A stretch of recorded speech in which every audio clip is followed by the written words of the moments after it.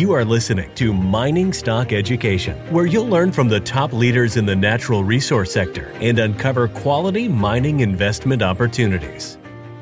Again, if crude starts to spike, and I believe at some point we'll get what I call a super spike, and I think that happens when we get, a lot of times when these super spikes happen, it occurs first with a down move, and then the reversal is powerful, and that launches it. It's Mining Stock Education. I'm Bill Powers, chatting today with master trader Nick Santiago from InTheMoneyStocks.com. Nick, welcome back onto the show. Let's start with crude. About 5 weeks ago when we chatted, it was about $91. Now it's $78. Is it in that downtrend towards that $50 mark that you've talked about? It is in that downtrend. You'll have a pit stop, though, around $70. $70 will be the next key support level. That could hold for a bit. And then if you break through there, I think you're going to trade down to around probably 50 to 55. That is going to be a golden goose opportunity, though, should that happen. I know we said that on here before, and crude actually went higher. There is a caveat, though, that we have to talk about. That's the conflict in the Middle East. That can throw a monkey wrench into everything. That could spike crude at any point in time. So personally, I'm not looking to short crude here. As long as there's turmoil going on in the Middle East, which there always is to some degree, but I don't think to this magnitude like we've seen over the past few years. So I'm kind of just going to remain neutral, but I would be a buyer with both hands at 55. I probably will be a short-term buyer at 70. Nick, you've been in these markets for quite a while. So you mentioned the crisis in the Middle East and how that could affect the price of a commodity oil. From a trader's perspective, how have previous crises in the Middle East affected the markets, and what are some advice you could give to trade around that? Well, if crude spikes too high, it's a direct tax on the consumer. So everybody still is on gasoline, contrary to popular belief that electric cars are going to save the universe. So we have to take that into consideration, that we still are a fuel-based society where we use actual crude oil and natural gas and things of such. 3,000, 4,000 products, maybe more, are made from petroleum. So again, if you have oil spike like it did back in 2008, we all saw what happened. It went to $148 a barrel. It proceeded to crater and crumble, but so did the stock market because the consumer was tapped out. We have a lot of problems in this world right now, Bill, as you know. One being the U.S. debt at $33+ trillion. This is going to come home to roost. The U.S. Treasury has been issuing a lot of debt as of late. They're going to continue to need to do so. Obviously, interest rates and other things are a big factor here. But this war should be watched very, very closely. It's not so much what's going on today. This could be contained for a little while, but it's going to be what happens over the next preceding months. If you look 6 months down the road, a year down the road, 2 years down the road, we are in war cycle. And that is very problematic for the world, obviously, but for all of these global economies. And again, if crude starts to spike, and I believe at some point we'll get what I call a super spike, and I think that happens when we get, a lot of times when these super spikes happen, it occurs first with a down move, and then the reversal is powerful, and that launches it. You could look at it even in like a 2008 stock market, right? The market bottomed in 2009 at 666, and then it proceeded to go up all the way, where we are currently, 4,300 on the S&P. So that's how markets operate, and that's what people have to realize. So if all rallies are started by a short covering, what causes that precipitous drop right before the ramp up? Fear. Fear always causes the big drop, and that's why it goes down as much as it does. It probably should never go down as far as it does. But, fear and greed are the most two powerful emotions in trading. I believe fear is stronger than greed. So when people start to panic, they're just selling with both hands. But then there's somebody out there that's smart enough to say, hey, wait a minute, I'm going to start to pick it up. And then when you get a flush out, meaning there are no more sellers, the buyers come in, and the people that are short say, wait a minute, I better cover this short and lock in my gains. And they have to buy in. So you get double amount of buyers there. And that's what causes the big move higher. And then once you break technical levels, it's constant short covering. And that continues to occur. Nick, as you know, I dabble in the smaller cap stocks. Being in small resource stocks, I look for the $10 million market cap that hopefully goes to $150 million market cap. However, when there's less liquidity and they're smaller, as you know, those stocks can be manipulated more or affected more. If one institution wants to sell out, they could literally cut the market cap in half just by themselves. I bring that up to say, when you're a trader, is there a minimum liquidity or a minimum market cap that you kind of look at before you'll trade a certain stock? There is. First of all, Bill, I do not trade really single-digit equities. So that's just a rule of mine. If they're under $10, I really just stay away from them. Now, I will trade an ETF that is tracking a commodity if it's a single digit, like UNG or something along those lines.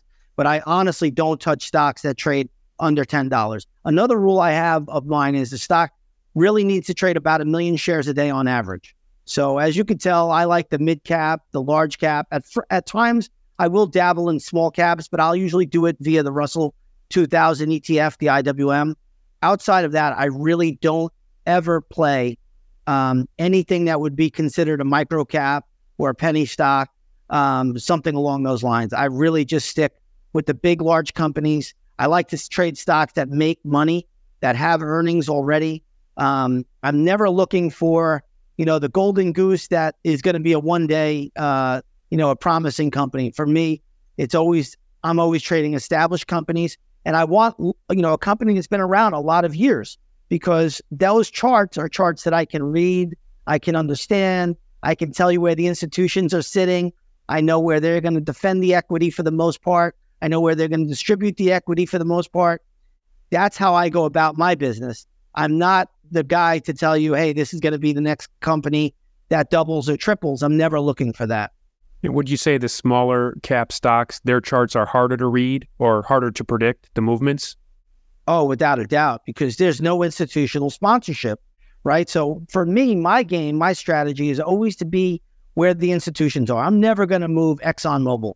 I'm never going to move Apple. I'm never going to move any of these big stocks like Google or Chevron, but the institutions are going to move them.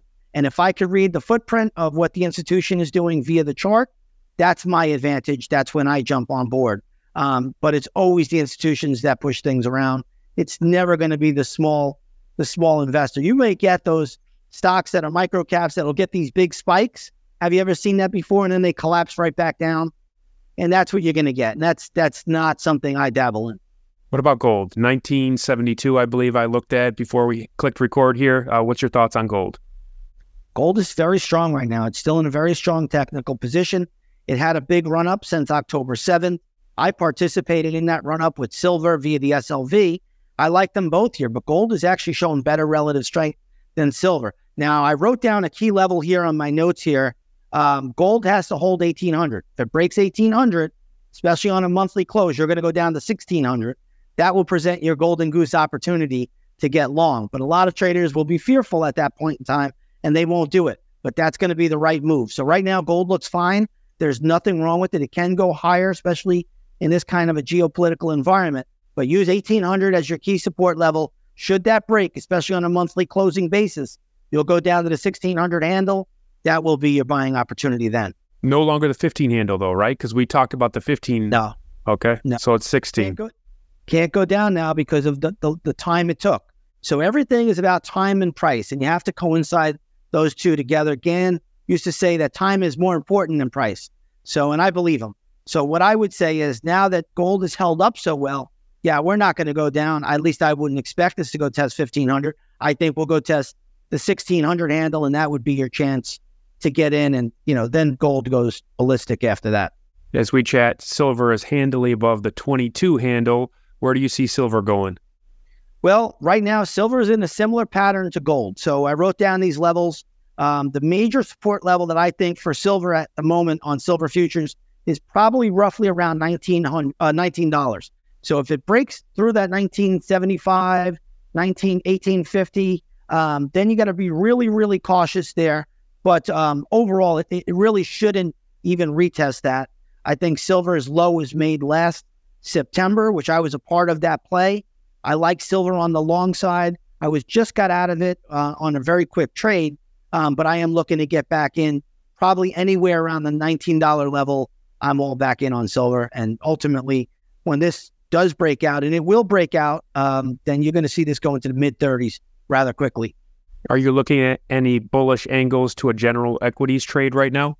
Equities right now are very sloppy and choppy. I'm in a few stocks here and there. I have some options right now, but they've been really all over the map. We get these rallies, then we get hit with some sell-offs. It's been almost a trendless market where the equity markets, if you look at the S&P 500, kind of weaves above and below the moving averages. That's not any kind of sustainable trend. So you just got to be short-term with equities right now. When they get to real good support levels, you can hit a few on the long side to get to real good resistance levels. Potentially there could be some short side action, but very difficult equity market right now. In the U.S. dollar, 105, I believe, on the index. Yeah. It's still strong. Dollar is still holding in there, but the pattern over the next week or two is going to be important. Obviously, we went to 107. I told my members that's where the dollar would pull back. That's exactly what happened. Then the dollar tried to retrace it and went back up to double top. Now it's backed off again. Dollar down obviously is a good a sign for the markets to move a little bit higher, but the dollar's still hanging in there pretty well right now. I'm not bullish the dollar at the moment. I would lean more towards the bearish side temporarily as we go into the seasonality trend, but I wouldn't short it. What's your best commodity trade that you're looking at right now? It's going to be gold and silver by far. Platinum is also going to be another good one, down at around 850. If you get platinum at 850, dip into that. That's going to be a very good one. And copper ultimately will be a golden goose trade, but that's not till it gets to the low threes, probably about 310 to 312. I think that's going to be an explosive upside move. So I love the commodities. I love the setup on the charts. Just got to be patient. These things don't, go in instant timing. You have to just be aware that there's going to be some backing and filling, but that's what sets up the pattern. And if you're not patient, you jump the gun, then you could get hurt in this kind of environment. So be patient, wait for these big levels, and then you'll be rewarded. Your worst trade of the last 30 days? Well, I had a Bristol Myers trade that I stopped out of before earnings. It was just a 3% loss, and I got back in that. I've already made that up with a 5% gain. I had an option that expired worthless. That's probably the worst one. I think that was on sugar, but I had made money on that prior. So, but that's about it right now. It's been a more challenging environment where I haven't put a lot of things on right now, just because the market is tough. This is a very, very tough environment. I like when it gives me a little bit more clarity. It's been up and down, and now we're getting a bounce in the equity market. So, it makes it a little bit easier. But I have some things in the pipeline that are in the money. So hopefully we have some nice winners shortly. All right, let's end on a positive note. Your best trade of the last 30 days? Oh, I think it was silver. Silver, we did a 10+% swing trade. Yeah, we got in at the dead bottom and caught the high, and now it's consolidating. So we took it off the table. But like I said, I'm looking to get back into that trade. And then I had a trade on ICLN, which is like a renewable energy ETF, and I scored on that pretty quickly, and I'm back in on that one again. I did that with an option, and we have a few other options out there that are starting to work. So hopefully we'll get some more nice winners here. So I believe we talked about the renewable energy trade last time, whether it was on the recording or off the recording. But so you jumped on that. I thought you said wait a couple months before you really see the uptrend for that one. Oh yeah, if you're looking for a definitive bottom, but it hit the level that I think I had even told you about on both the TAN and the ICLN. So I hit that trade. I scored almost a 30% gain on the option very quick. Then I took the profit, and now a lot of those stocks that are involved in that ETF, like Enphase or SEDG and First Solar, they all had earnings. So I never like to trade those stocks when they have earnings. I wait for them. But I like that ETF now. I think that has given us a good low. So I like the alt energy plays for a bounce now. And I think you could have a definitive bottom here in the short run. Excellent. Well, Nick's website is inthemoneystocks.com. Go over there to learn about his service. Nick, as always, appreciate your insights, and I'll be touching base with you in about 30 days. Sounds good, Bill.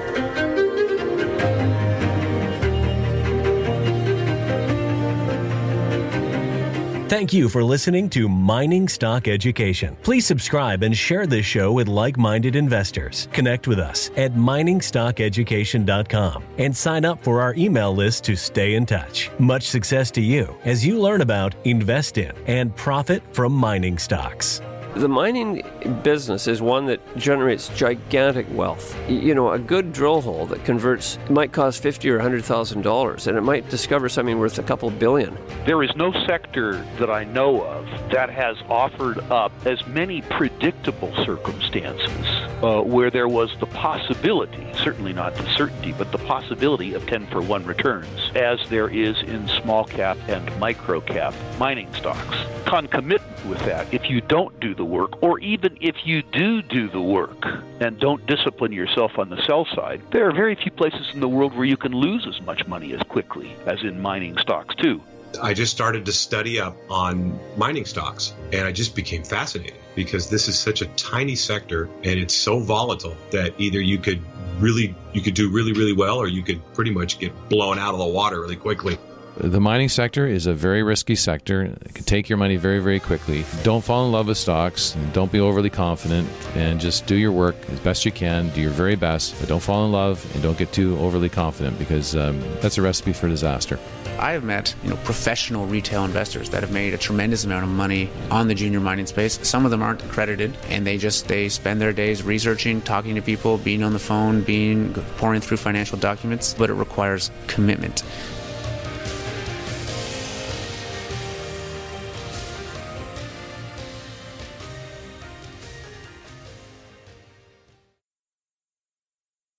This podcast is for informational purposes only and is not to be considered personal legal or investment advice or a recommendation to buy or sell securities or any other product. We make every effort to be accurate, but the information presented is not to be considered infallible. It may contain errors, and we offer no inferred or explicit warranty. If personal advice is needed, consult a qualified legal, tax, or investment professional. Do not base any investment decision on the information contained on miningstockeducation.com, our podcasts, or videos. Make sure you always conduct your own thorough due diligence before investing. Realize that we may hold equity positions in or be compensated by some of the companies we feature, and therefore are biased and hold an obvious conflict of interest. For our full disclaimer, please visit our website.